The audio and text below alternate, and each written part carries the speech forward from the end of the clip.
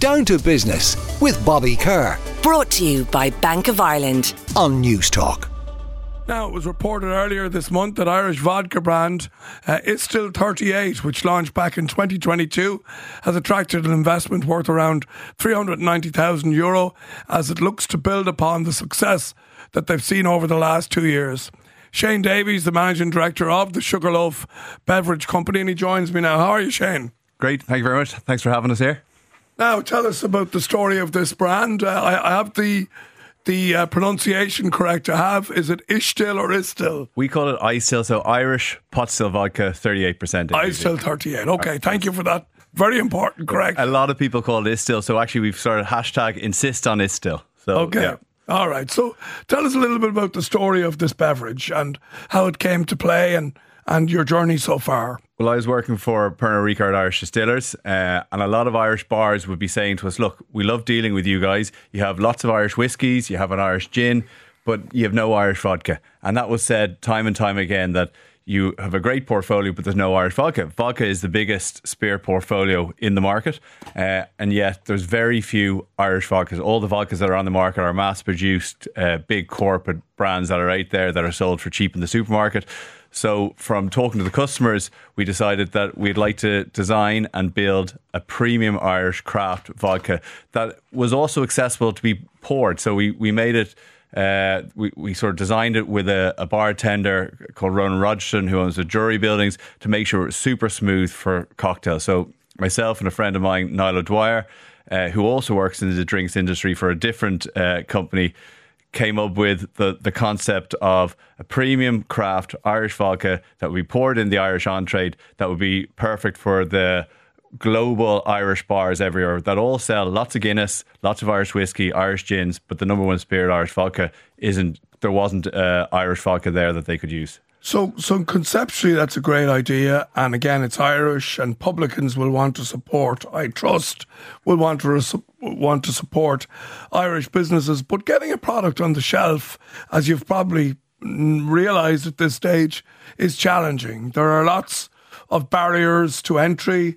There are lots of, I suppose, agreements and arrangements in place that make that a struggle. Can you tell us a little bit about some of the challenges around that area? Yeah, well, route to market within Ireland is definitely the biggest issue, and a lot of people have the marketing and the sort of conception side, and they think we have a brand, it'll get sold. But actually, route to market in Ireland is difficult, particularly in the on-trade, whereas the off-trade is dominated by sort of four big players: Tesco's, Dunnes, SuperValu and BWG.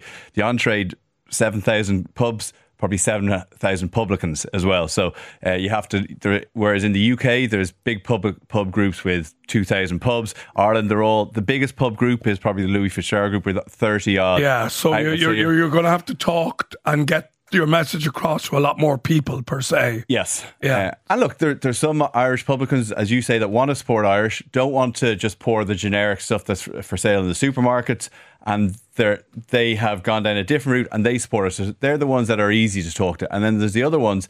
And the big problem is, I suppose, is Guinness and Diageo. They're so big and they're so dominant, and Guinness is omnipresent and it's a must-stock brand, so you have to have that.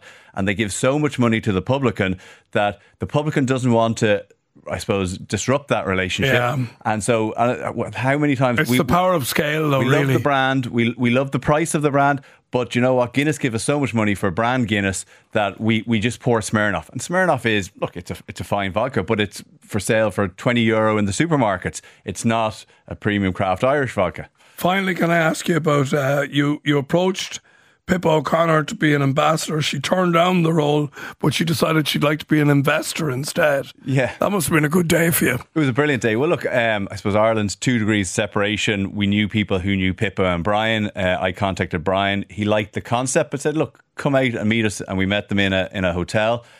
We pitched it to them, as you just said. We pitched it, look, Pippa, we've asked lots of people if our Irish vodka was a person, and I suppose we have to be very conscious.